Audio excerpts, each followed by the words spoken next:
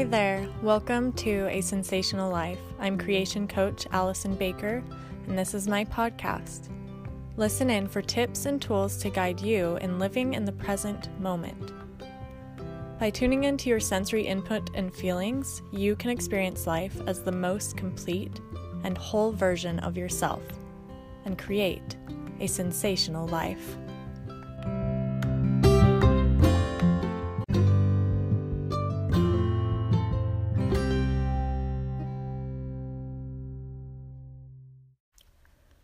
So here we are in the new year of 2023, and we get a fresh start again.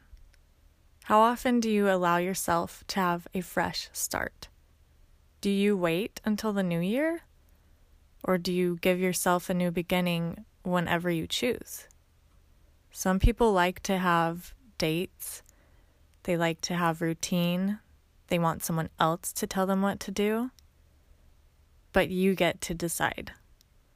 Some people don't like having New Year resolutions because they feel like they'll just give up again. Which one fits you?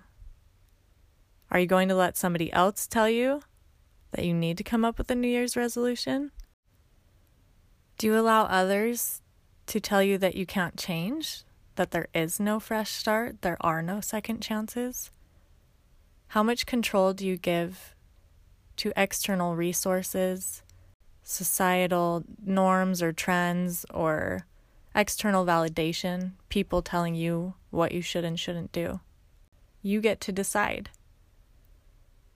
And in my opinion, you can have a fresh start every moment of every day.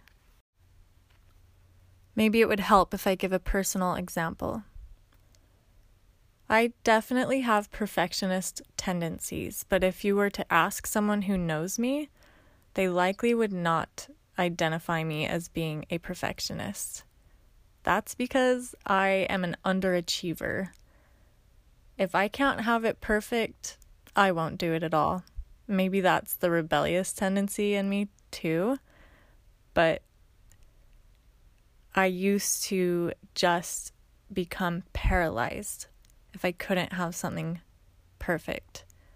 So an easy example is cleaning the house. I grew up in a large family, and it was easy for me to get away with wandering around the house carrying one sock, while the rest of my many siblings did all the work. By the time I was an adult, it was so hard to come up with the habit to clean. It's amazing how much our brains work on autopilot. It takes both time and conscious effort to form a new habit. If we think about our evolution, our brains were first created to keep us alive. They're on high alert to seek out danger and any threats to our life. And it's easy to go into survival mode when we sense threats around us. What does this have to do with being a perfectionist? Well,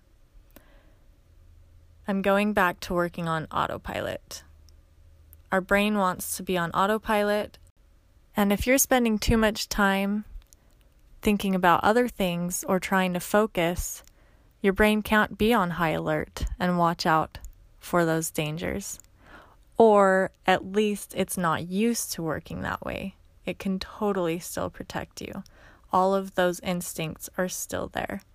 You can live a conscious life. You don't need to operate on autopilot. So this was something that I learned that cured me of my perfectionist tendencies and my underachieving, can't clean up the house habit.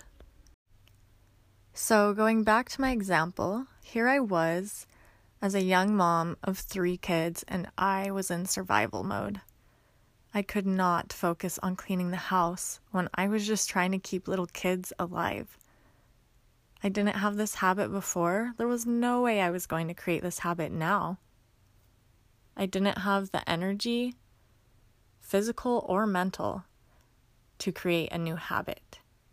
But I have since learned so many tools that help me not live in that survival mode so I can live consciously, make choices deliberately, and be aware of my surroundings, being present, not trying to be on high alert in case there are any threats, but being aware and alert to all of the sensory input I am experiencing in my visual, auditory, taste, smell, and that physical touch. It's incredible when you are in tune with your body and you go from being in survival mode to thriving and loving life exactly how it is. It no longer mattered that my house was a mess. And at the same time, I had the energy to clean up. My house is not perfect, and I am not trying to have it be perfect. I don't want to become a perfectionist by being an overachiever, just as I don't want to continue to live life as an underachiever. I simply practice self-compassion by tuning into my body, being aware of all those different senses, and feeling what it is that's going on. When we tune into our body, we can be aware of what it is we need. Do I need a nap? Do I need to go for a walk? Am I just hungry? It's so easy, once again, to live on autopilot and not being aware of all of those basic needs. Why? Because when we are in that sympathetic nervous system, the one that's the survival mode, the fight or flight, our body kind of shuts down all of those systems that aren't necessary for our survival in the moment. If this is a life or death situation, my digestion is shot. It's not going to operate right now. So we simply start by taking a deep breath. In and out through the nose. You will increase your oxygen and try to make your out breath, your exhale, a little bit longer each time.